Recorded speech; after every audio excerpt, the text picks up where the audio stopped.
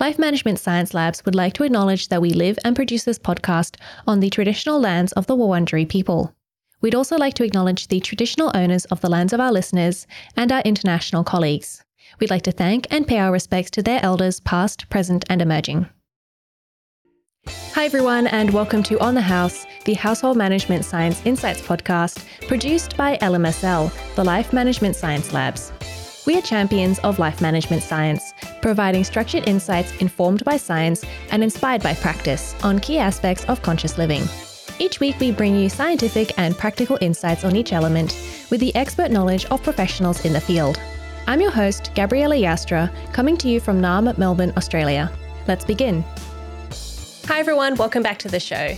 Today we're going to be talking about how to make your home safe for seniors and people with disabilities. And we're going to be talking with Alfred Rochon, who is an accessibility assessor, business owner, president and CEO of Accessible Places Incorporated. And their slogan is A Place for All. Hi, thanks for joining me. Gabriella, how are you today? I'm good. How about you? Okay, thank you. Before we get going and talking about our interesting topic, I'd love to get to know you a little bit better. And so do you mind introducing yourself in a bit more detail? Well, as you mentioned, I'm an accessibility assessor, which means that I go and do assessments in either a residential situation or a commercial situation. We do an assessment of the things that people would need to access their home or their business properly, so that for people that are seniors or people with disabilities would not have difficulty in their workplace or their space at home. That's great because something that I don't think about often, but you know, the places that we work and live, they're not always accessible for everyone. And I think that needs to change. But we will be talking about that in a bit more detail later on in our interview. But before we do that, we're going to do a section we call Have You Met Alfred, where we get to know you in a bit more detail. So do you have a role model?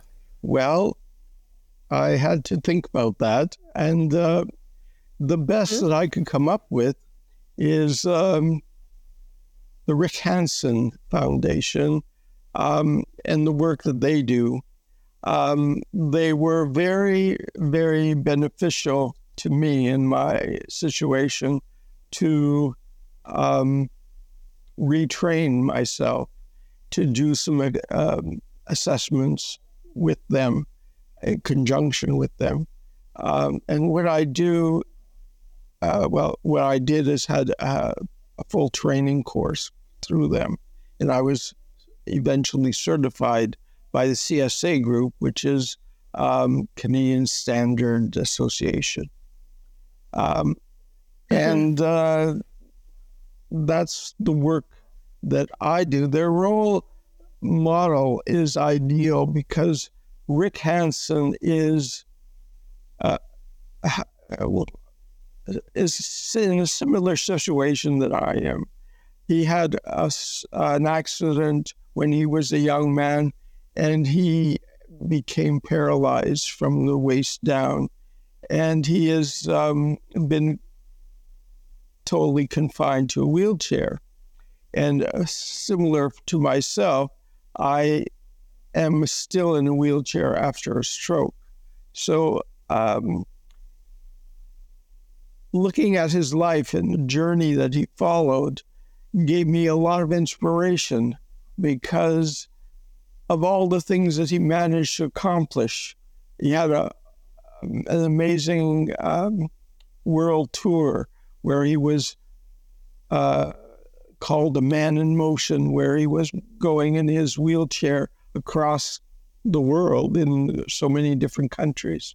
So that was a big inspiration that somebody that has disabilities can move forward. And as for me, it was an inspiration as well. And I have been able to concentrate on the positive side of life and the things that are happening around me instead of focusing on the negative. Whereas, focusing on the positives, you obviously need, I guess, to be aware of some of the negatives, but keeping your focus on the positives mean that you can keep going forward. That's really inspirational. And speaking of inspiration, did you complete any courses that have inspired you? Well, as I said, the Recanson course, of course, and I've also taken a certification with Age Safe Canada to do assessments specifically in the home, so people with seniors especially, but people with disabilities to improve their situation at home and to be able to to focus on those situations, those things. But So, moving on to our topic for today, we like to start off every podcast with a definition of what household management is to you, so that we can get a gauge of what's important for you. So, how do you define household management? Well, household management the definition has changed a great deal over the years, I think, because when I was growing up, it was just a way of life. Okay, we weren't concerned about that. But here in today's world, we have all these busy schedules to deal with, and having home management is an important part. And you need to reach out and organize all the things in your lives to make things better. And being organized is definitely the way to go. And are there any misconceptions about household management? The misconception that people have, especially, is dealing around a stay-at-home parent that would be in the environment. They think that today people are staying home to manage their home, but it's not the case anymore. There's so many things that people do, and they're working, and they're having life and having sports and doing all these things that are keeping them extremely busy. So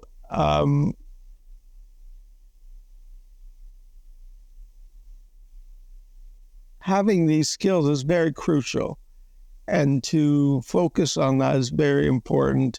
And that, I think, is most is misconception. Certainly. I know that some of the parents I've spoken to and that I know, their kids have got such busy schedules. One parent's just shuttling them around between various activities, and they don't have any time to be at home. Keeping everything managed, doing the washing, doing the cooking. And I think it's both good and bad. It's great that kids get to do all these different activities, and also adults get to do all these activities, but we still need a place to live, a lovely place to live. So we'd also like to, start off some definitions of what home safety is, and why it's important. Well, home safety is a big part of all of this. When you're a senior or someone with disability, it magnifies the importance of safety at home. There's so many things that could go wrong. And a lot of times people don't realize the changes that people go through, especially in this situation. There's so many things that can be a problem. Just a matter of having clutter around the house is an issue. So you have to make sure that you are keeping things in place, that you're doing things properly at home to be organized.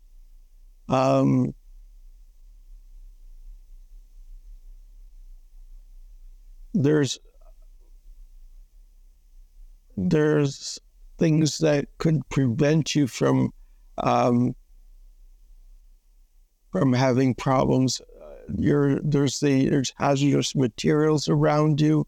You could have problems lifting and transferring from one place to another. You could have issues with when you're cooking. You could have you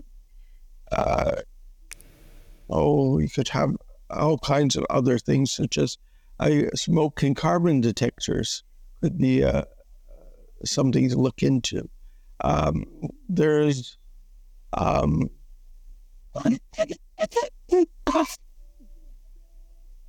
things that come to mind are there's so many things that need to be looked into to make sure that these situations don't get worse. Mm-hmm. Okay. So, yeah, so home safety is a problem for everyone, I guess, who has a home, or everyone.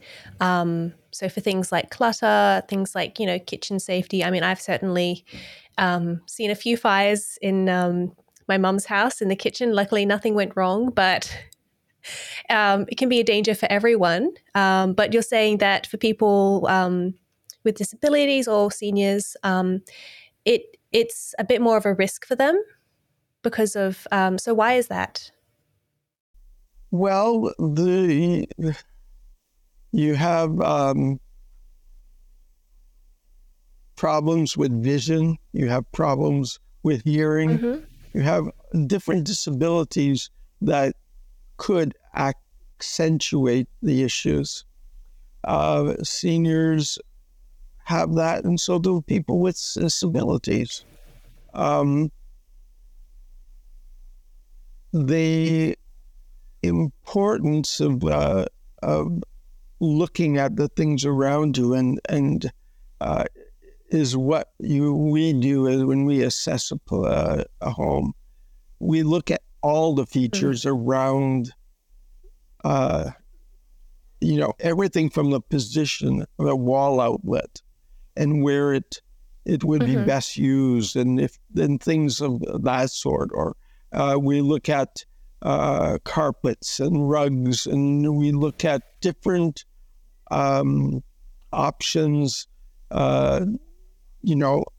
for people going through the home, as far as a placement of furniture, and we look at door locks, and we just look at all kinds of different areas. Mm-hmm. So yeah, you said that your job is as an accessibility assessor, and that's what Accessible Places does. So those are the types of things that you're looking for are, power outlets, carpets. So yeah, who are using these types of services? Just people with disabilities and seniors? Well, it's fairly new in today's world. It's similar to what we discussed about home management. Times have changed. So we are trying to make people aware of the importance of looking at their situation and having that proper assessment, because especially seniors, as they are getting elder in their years, they need to be prepared to transition into that space. And the things that we do is called age in place. And it's something that we call that because the senior resident is hoping to stay in their home as long as possible without having to be transferred into a nursing home or something of that nature. So the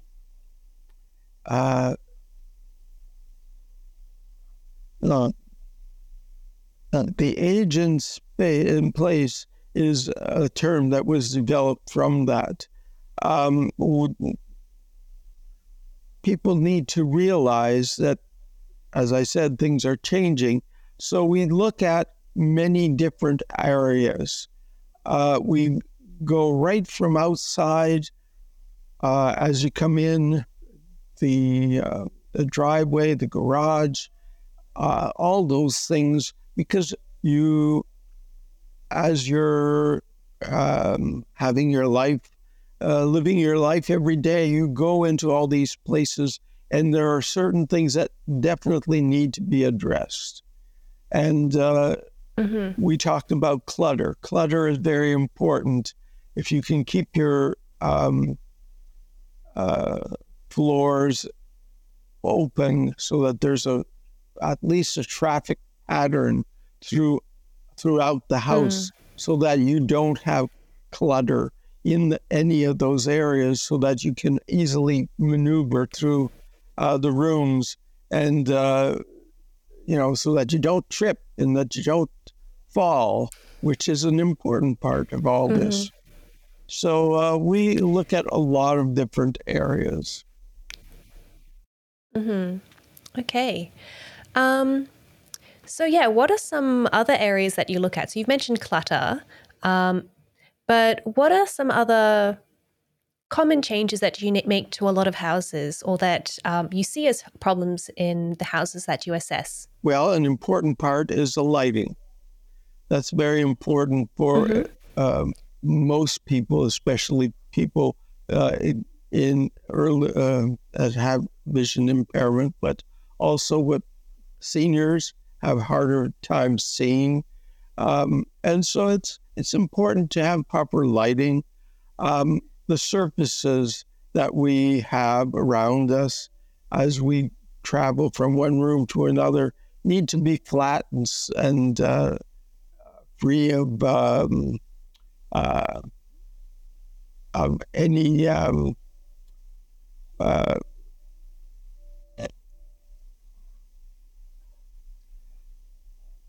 Steps or bumps? yes, or that sort of thing. I'm trying to find the right words, and they don't necessarily come when I want them. But there's those things that we need to do. Doorways need to be wide enough, because someone with a disability could be in a wheelchair or walking with a walker, and they need enough space going through rooms to be able to function and to be able to proceed safely through the house. There are so many things that need to be addressed. There are problems normally in the kitchen where there's all kinds of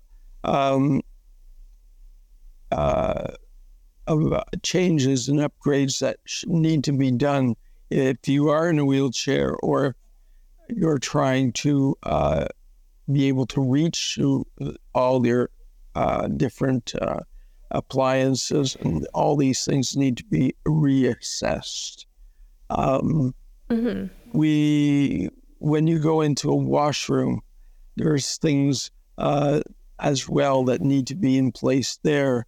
Grab bars are usually an important part, so that you don't have, so you don't slip, or you have a way to hold on if you are moving on a wet floor, or any things of that nature. So important things that an assessment makes a huge difference. And it certainly seems like there's so many different things to think about, and it all depends on what your abilities and your disabilities are. So that's why having a home assessment is so important, is because you might miss something if you don't usually do this. So after you have a home assessment, what are some things that you can do? You mentioned grab bars, but how easy is it to, install some of these things? Well, some things are easy, some things are not. It depends. There's different things that their space will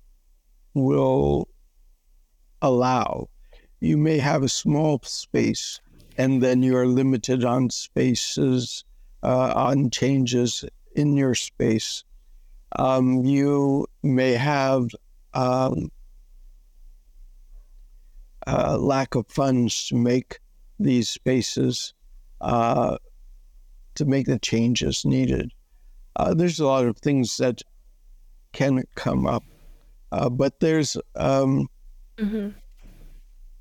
as far as doing renovations, it's still usually less expensive than to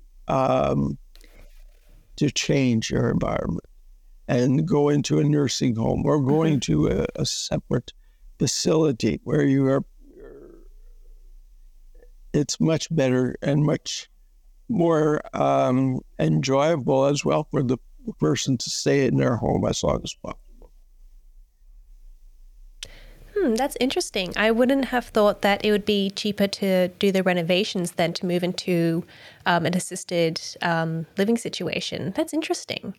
And obviously, yeah, much nicer to have, the place that you've lived for a while, with all your memories than to go into some facility where you don't know anyone and you have to learn a whole new system. We're fortunate here as well. In Canada, we have some help from the government, and as far as having some renovation grants, so it helps to get these things put in place. Oh, that's very good. I guess it'll be up to our listeners to find out what sort of grants and subsidies are available in their areas. But if you are in Canada, there is something available for you if you're looking at something like this. And that also addresses a misconception I think that I had, which was that, renovating the home would be expensive, or that, you needed a certain type of home, a large home that you can renovate. So you're saying that some things are doable, if you don't want to do massive renovations. Is that correct? Yes, there is. There are so many things that can be done that are just simple renovations or simple changes. Sometimes it's just a matter of placing things in a different place. It can be that simple.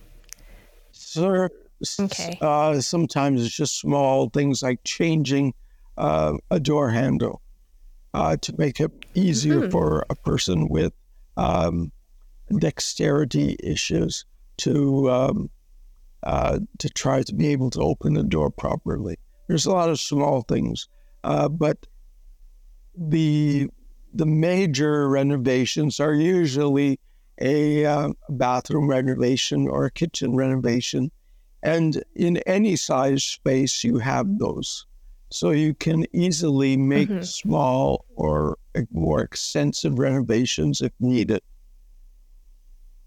And I guess if required, you can start off with, the bathroom or the kitchen and then move to the rest of the house if required. Well, that's where an assessment comes in. If you know what is needed, you can prioritize and see which way it is best to proceed. Because if you're in a home and you're going to tackle large renovations, it can mean displacement for a while. It can mean a lot of other things. But starting with the small things gives you the opportunity to see how things are going to be before you actually go forward with the larger renovation. That's a great point. But we seem to have covered quite a few of the questions in the interview. Was there anything else that you wanted to talk about? So did you want to talk about some of the injuries, or are you happy to move on to, because you had some really great points about, maintaining smoke detectors, carbon monoxide. Did you want to talk about that type of thing? Okay, well, what I would like to mention a little bit about the injuries. First of all, okay, sure. Falls are the most important part of Okay. being at home, Sure. because so many seniors, especially, will fall. Um, Mm. I This is important because without the grab bars in place and without the clear floors, those are the most important things to look for. Okay. Um, there's Okay. also other issues when you are at home. Dealing with cooking, for instance, you could Hmm? easily get burnt because you're not watching, Mm. or you're not used to doing it yourself. Well, there's burns. You can get cut very easily. You could be walking and there could be a piece of furniture that has a sharp corner, and you can get to hurt yourself on the corners of furniture. You could slip or trip over them. There's all kinds of things that you need to also be aware of. Is that medicine cabinets are important to look into, because seniors um, may not always know what they should be taking and when, and so they could overdose. They could take the wrong medication thinking it's a different one. So things like that. Mm. Medicine cabinets should be locked if you have someone else that is managing in the house with you. So there's a lot of Mm-hmm. issues that can be done to improve those things. Mm-hmm. So, so you're saying that falls are a really big contributor to injuries in the home. So you mentioned, grab bars, carpets, non-slip mats. Um, are those the types of things that you need to look for when you're trying to avoid falls? Yes, definitely. That's Mm. what I was Mm-hmm. referring to. With all these, Yeah. um, they prevent trip hazards. But Mm-hmm. as you say, clutter will always be a problem. If you have shoes lying in the way, it would easily, as you turn, you could not see them and trip over them. There's a lot of different issues there. And Mm. we're trying to avoid falls. We're trying to avoid uh, hospital visits, you know, and being injured, because seniors especially have problem with that. So I imagine that a lot of what you're looking at when you're assessing a home is to avoid injuries and problems at home. So, what are some common injuries that we're trying to avoid when you improve the home? Well, as we said before, falls are a very large cause of injury in the home. So falls is the most important, because if a patient falls, or a senior or someone with a disability falls, they could break bones, they could have head injuries, they could have a lot of different uh, hurt, or they could get hurt in so many different ways. Um, Mm. there's so falls is definitely the uh, main situation. There's a lot of other things that can be done as well. The You have to be careful of in the kitchen, so that their seniors are not getting burnt, or as they're Hmm. trying to cook something for themselves. So it's important to have things in place to prevent uh, burns.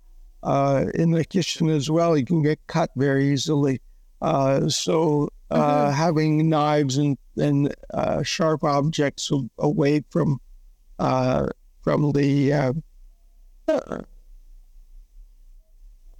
from you when you're actually working in the kitchen is usually very beneficial. There's a lot of things that should be overlooked or should be considered. In the bathroom is another issue where injuries could happen. You have all this medication usually and different kinds of products, cleaners and whatnot, that could be in a washroom. So for people with disabilities or seniors, they could easily can get confused as to what they're using all these products for, and they could have issues with medication and having poisonings or having overdoses because they took the wrong medication or it took them too often. There's also problems with electrical products that you could have fall into a sink full of water or anything of that sort. So there's a lot of things that you could get injured with. It's important to keep those in mind when you're doing an assessment. Mm-hmm. So, say with the medications, how do you prevent people from, taking too much of a medication or mixing one medication with another medication? Well, there's different ways that could be resolved. There are ways. Well, first of all, you could have things under lock and key. But if a person is alone in their home, it makes a big difference than if someone has a caregiver or somebody to help them take their medication. So there's you have to look at the situation and how people are affected. To take medication, I don't know if you have those in other places, but we have containers to separate medication. So that would dosette boxes? Something like that. So that could be helpful. There's a lot of other types of ways of doing it. For myself, I just need one container just to remind me that I've taken the medication that I needed to take that day. But other people may have a different approach. And we have to, everybody is different. So you have to look at all their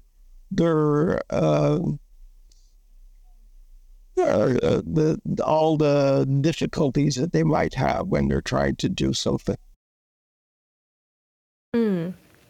I actually work in a pharmacy, and we have, we call them Webster packs, where it's like a week's worth of medication packed up for people if they take multiple doses every day.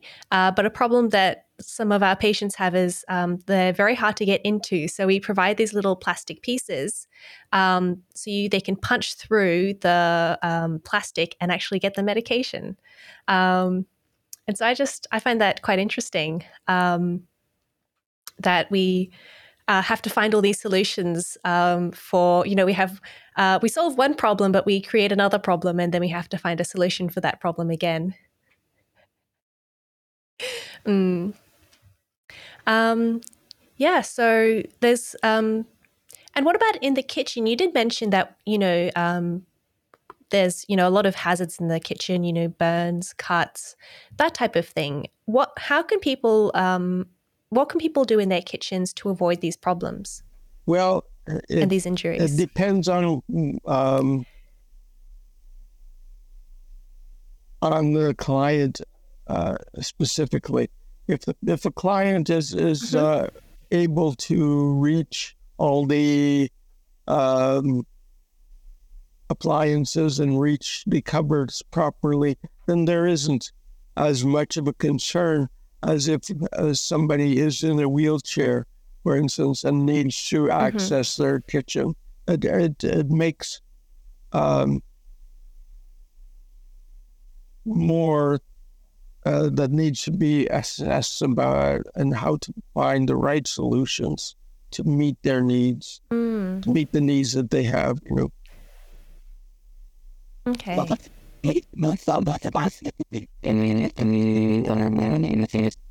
And we also mentioned previously with clutter blocking up, exits and things and making moving around difficult. But what happens if you need to evacuate during an emergency, say a fire? Obviously, clutter will be a problem in that case because you can't escape particularly easily. But what are some other things that people need to be aware of when it comes to emergencies? Well, there's different, again, type of emergency is the concern that we have to face.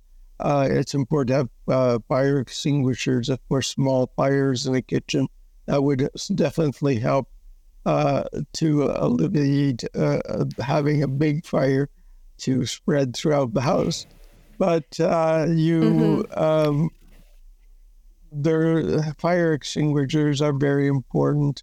And having fire detectors and carbon monoxide is also an issue, a safety product that could be used to prevent all of the fires and to spread. Because if you're aware of it, then you can address it properly. Prevention is more important prevention with everything is more important, I guess, than having to deal with the aftermath or during the emergency. Yes. Yeah. That's something that I am totally involved with is emergency preparedness. We are doing a big neighborhood instruction just for awareness, and we're doing a lot in that area.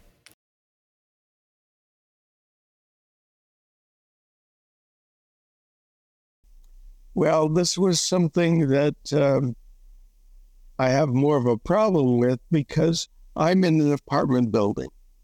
And in an apartment building is a completely different issue than you would find in a home. I don't have problems because it's all maintained by the maintenance department. So they come in on a monthly basis and assess the fire the hazard situation for every apartment. But in a home, it's important to have smoke detectors on each floor and close to each bedroom. It's important to have carbon monoxide detectors close to fireplaces and to gas burning appliances and even the gas furnaces. So those things, it's important to keep in mind. Smoke detectors are a big safety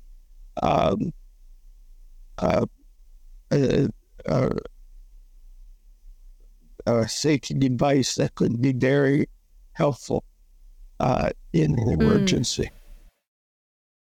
Yes. It's a lot easier to escape when it's a small fire, or it's a lot easier to put out if there's a small fire, rather than waking up to being completely engulfed, unfortunately. So how often should we be, if you have a home where you do need to check the fire alarm and the smoke detectors and the carbon monoxide detectors, how often should we be doing that? Well, it's good to check them on a monthly basis to make sure that everything is working properly. It's recommended twice a year to check and change your batteries if they're battery operated. If like in my apartment, it's all electronic. It's all connected to the electrical system. So there's no batteries to be changed. So they last for a 10-year period before they are replaced. So there's a lot of different things that need to be looked at, but it's a very simple, a simple thing to do. And it prevents a lot of issues if they are well maintained at the bank. I personally find that so I'm not very short, but I'm a bit short.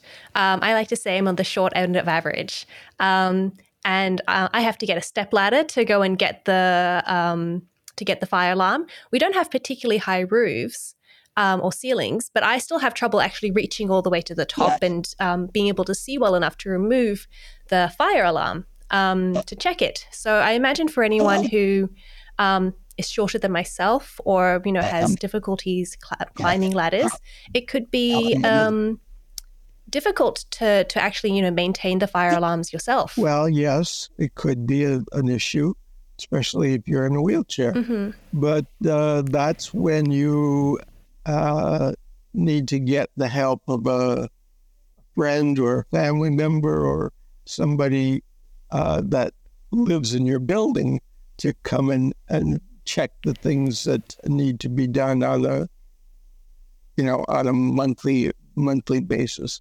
There isn't a lot to do. You just need to reach up to fire and test the battery. So you can do that with a broom handle and reach the button, press it with the broom handle. But that's just one of the ways you could go around the not being able to reach it on a ladder. That's a good point. I have been getting on my ladder to go and reach up to it and check it, but I think a broomstick's a bit easier than getting my ladder out. That's how I fix that. That's how I do mine. Very smart, very smart. So do you have any other recommendations that can be combined or improved or that improve this particular practice? There's several different things that can be done to improve the practice. Of course, we're talking about fire alarms. There's also, as we mentioned earlier, carbon monoxide detectors that also need to be used, especially if you have gas-operated equipment in the home. So those need to be checked. It's important to have emergency contact information in case there's a fire, because you need to be able to reach the fire department, to have them come to your home and to so those things, if you have their number in a safe place where you can easily access it, then that would be a benefit. It's important to have secure windows and secure doors so that they are closed and prevent the fire from spreading quickly. Flammable material is another issue that we could look at if you have curtain close to a range is not a good situation to be in.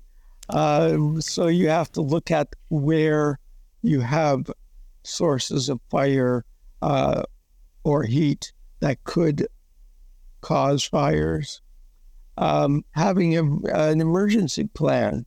If you're on in the home and you have more than one floor in your home, it's important to be able to know where to meet and where to go. And if you have to use a window to go out, or if you can do an evacuation during, you can do the evacuation with the through a normal route and through normal doors.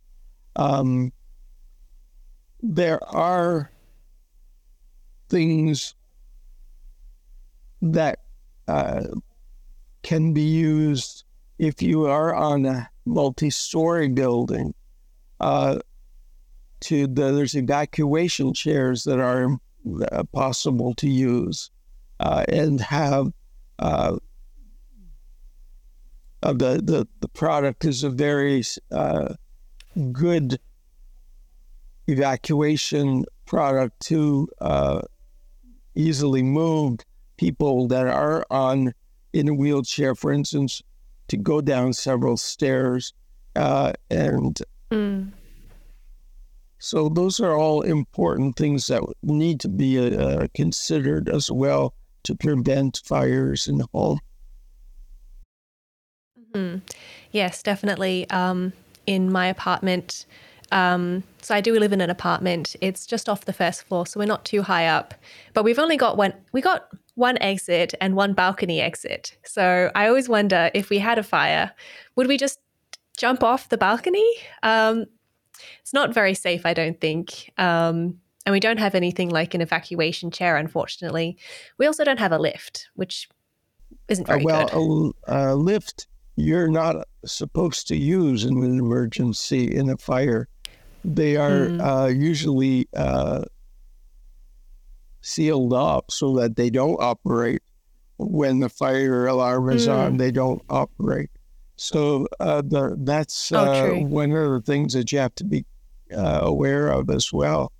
In the building, there's emergency evacuation plans, and they explain where you should go and where you should meet and where the alarms are and all these things in place. The evacuation chair, you're on the first floor. It's too difficult, but there are a lot of things people in taller apartment buildings that evacuation chairs would be a big benefit to have in an apartment building. Yes, I imagine so.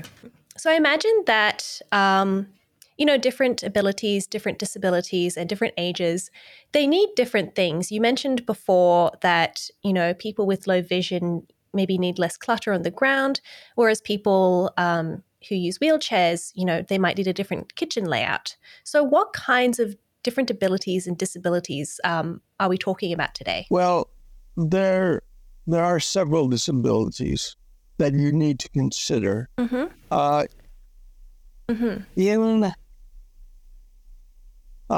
the Statistics Canada, we have a group of disabilities that we have highlighted. We have 10 different types of disabilities. So the first one, of course, is vision. Someone that has low vision or is blind is very more at risk in so many different ways because they are not aware what's happening around them. There are people with disabilities for hearing. So with alarm systems in place, they would have difficulty hearing. So there are alarms that are used that have a strobe light so that they could see that there's alarm being rung with them not being able to hear it. So that's one of the things that disabilities with hearing is being mentioned. There are people with mobility issues. So that is a difficulty for many people, not just because, seniors as well as people with disabilities have a hard time to move around in the home and to in an emergency, they need special care to get out and to, evacuate properly. But another disability is flexibility. Flexibility is another issue that disability that we have listed in our group of 10. This is the number 4th on the list. And flexibility is something that people have difficulty moving and straightening up. And, flexibility can be a difficulty because of the muscles and in the limbs, and it causes a lot of difficulties. There's also dexterity, which is number 5th group. Dexterity can also be an issue for a lot of people, especially those with arthritis, that causes pain in the joints and in the fingers, and they have a difficulty moving their fingers in order to grab things and to be able to open jars and to do different things using their hands. We also have pain as a number 6 issue. Pain can affect people in so many different ways. It could be in their limbs, it could be in their joints, it could be in their muscles. And sometimes it's not even detectable, but you have pain. And so that's one of the disabilities that are not they're not visual. Other types of disabilities are dealing more with the mental side of things, and this is number 7 is a learning disability that causes issues. So looking at a learning disability makes it an issue in a home situation where you're trying to assess the space, but also the individual, to know what they need to protect them and keep them safe. There's also in the developmental side, there's the 8th disability.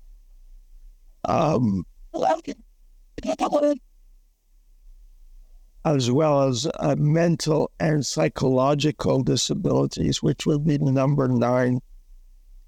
And number 10 is memory. So all these can affect you. You can have certain amounts of each and affecting you in a lot of different ways. For myself, if I may, I had a stroke and I have problems in a lot of areas. I go down the list, I cover most of the issues in that list because I have dexterity problems. I have movement and mobility problems. And being a senior, I'm having problems with my hearing. So all these things take effect on a person. And that is important when you're doing assessments for this. Yes. Quite a few of those, I think, I thought about, I think mobility is a big one that we think about a lot. But I think a few of the other ones, learning disabilities, that's not something I think that comes to mind, when I'm thinking about disabilities and when I'm thinking about changes we have to make to the home. And we do discuss, I think, a lot of the more physical things, removing clutter to prevent trips and things. But what kinds of changes do you need to make for someone with a learning disability or someone with a mental disability? Well, a good example is this. In our assessment, we have a checklist that we go down and do. I have 200 questions that I can ask to make a proper assessment. And that's not a complete list. There could be other things that are even added to that. But that is something that is comprehensive enough to cover most things. But we also have about 60 questions that are completely directed for somebody who has problems with dementia or Alzheimer's. So some kind or any other kind of mental disability. You need to make sure certain things are in place so that the dangerous areas are kept out of reach. For instance, doors to down the staircase, for instance, that to keep the door locked. Something simple like that. But it's something that could be very a difficulty for somebody. If they have a problem, they could fall down the stairs and could have severe injuries because of it. Okay. Interesting. Lots of things I hadn't thought about before. Yeah, well, there's as you say, there's a lot of disabilities that people see and disabilities that are not seen. Mm-hmm. And so, but they are still something that is important to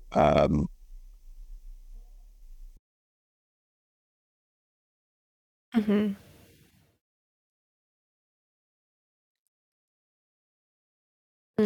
Yeah. Okay. Thank you. So we're going to move to the open mic section now. So the open mic section is where we get you, the guest, to talk about something that you're passionate about. And it doesn't have to be related to our topic, but it can be related if you like. Did you have something in mind? Well, I have a lot of things that I'm involved with as to keep my life afloat, if you will. But I am particularly interested in the area of 3D printing, which is something that I've been involved with now for a year and a half. And I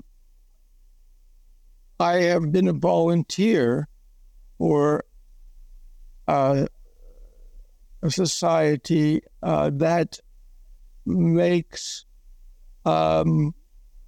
devices, assistive devices for people with disabilities.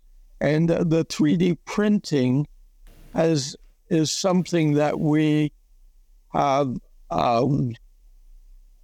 that I have been involved with. We make all kinds of prints. And this is an example. This is the base for a switch. Mm-hmm. It would be attached to a table or to something. It has holes. It could be attached in any position. It has channels that can be used to insert the electronics involved. So we have some more components that we print to hold the electrical components in place. And then we have a cap, which is just a small that sits on top. And so it makes a switch and you turn something on and off. And a lot of the things that these are used for would be to operate an on-off switch on a toy or a something of that nature for children. And we do a lot of printing for that purpose. But we also do all kinds of other things we talked earlier, Gabriella, about you. You talked about having something open a pack for your medication. Mm-hmm. This is one of the things that we make for people to separate or to cut their pills in half. So it's a small little thing, but it works quite well. Cuts the pill in the half and allows you to take a lesser dose. So there's a lot of things we make. This one is for a toothpaste or a toothpaste tube. So you would put it through the grooves, and you would push this along to put all the toothpaste at the one end. You see, and there's two different styles. I have one as well that has one slot, which I use for toothpaste, and this one has two slots, a different in style. I use that for ointments and that sort of thing. So they can be used. A small thing that we do for my business, because I do 3D printing, a small little gift for people to remember us by. This is another convenient thing for people that has problems with dexterity. This is a button holder. So you would put it through the buttonhole in one side and catch the button and pull it through. So that's a little thing for someone with dexterity issues. And we also make, so many things, but this is a clip. So if you have a bag that needs to be sealed that doesn't have a Ziploc, you can clip these. They come in different sizes. The interesting part about this is all printed in one print. It's not assembled or anything. It is only printed, and all the joints and it's all done, and it locks into place and pulls the bag closed. It's a very interesting process. I don't know if you can see it, but I'm in the process of printing the switch bases behind me. Oh, wow. There's my I can see it moving. Okay. Let me see if I can get closer.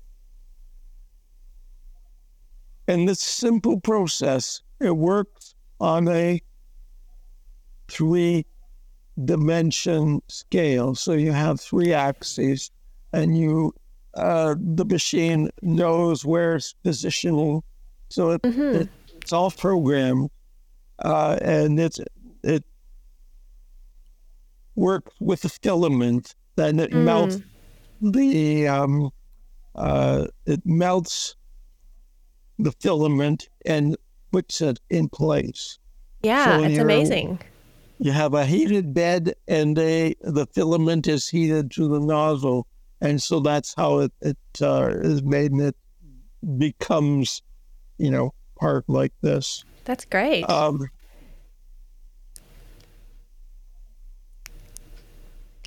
What can I say about it?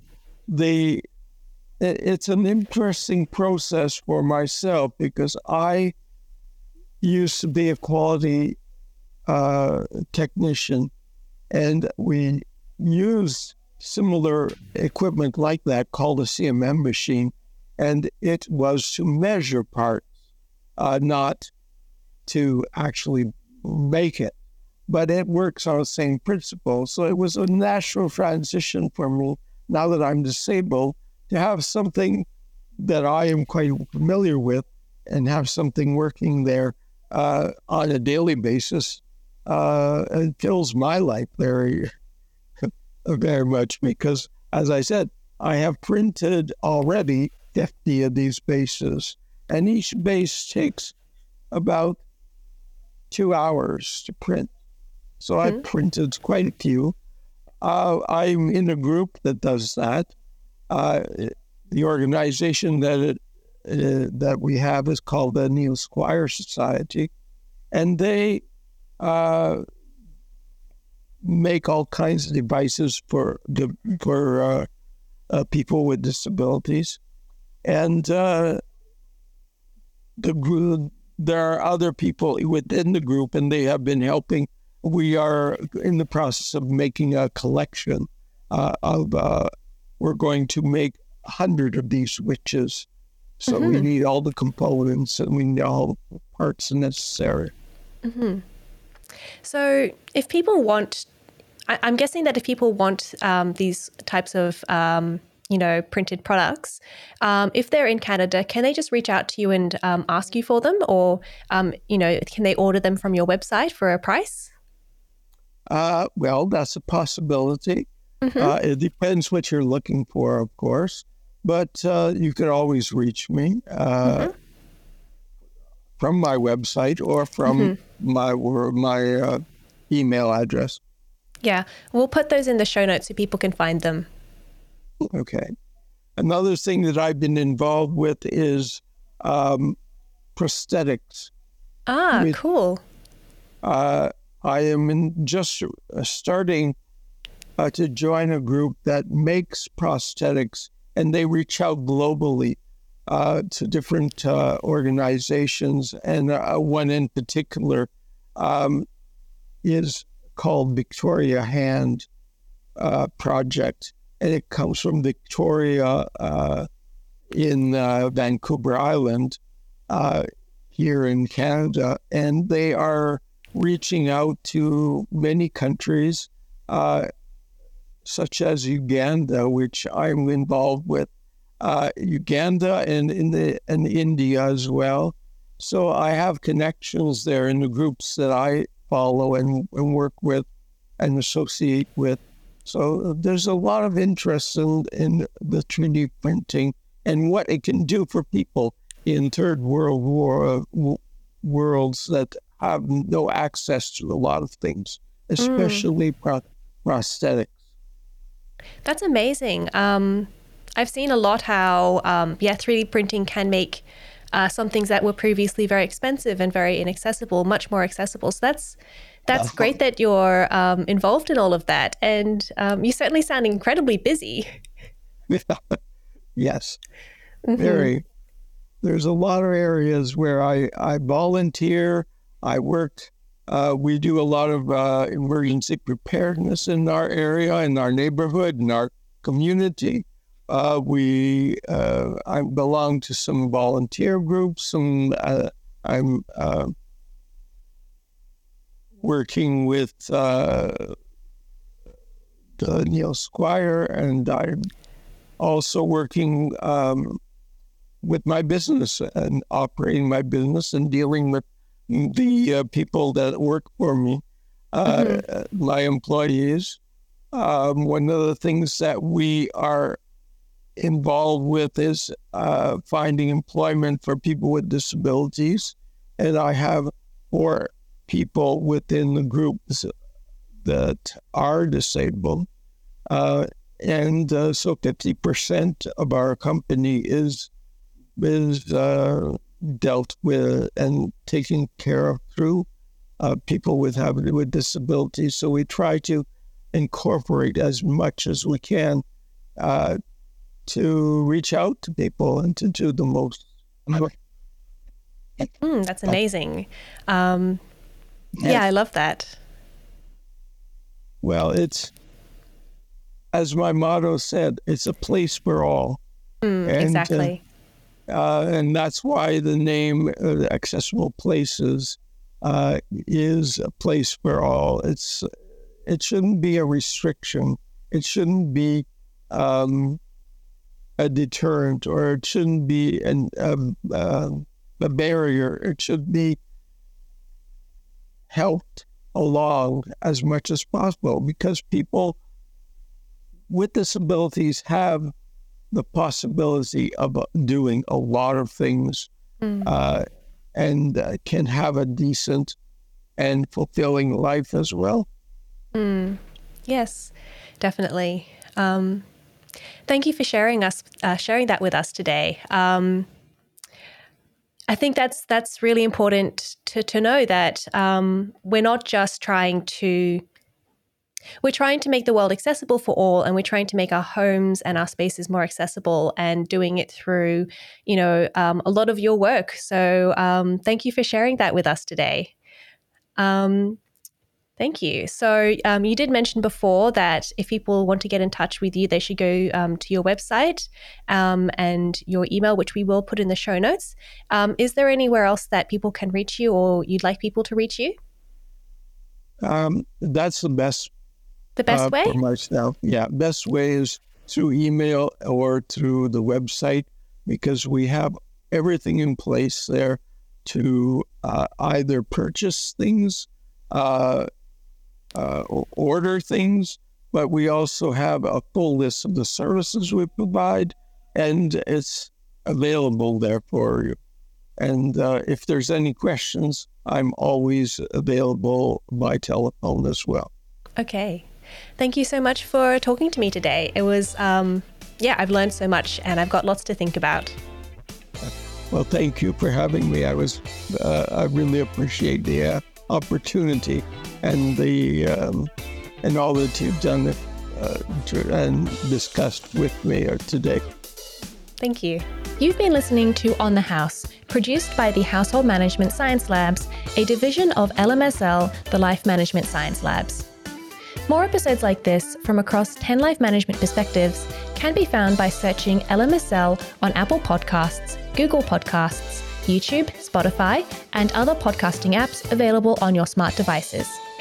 If you enjoyed this episode, please consider rating our show, sharing it, and subscribing to our channel, as it helps other people find it so we can grow and bring you more quality resources. More of our work can be found on our website at hm.lmsl.net, where you can join our movement. I'm Gabriella Yastra. Thanks for tuning in.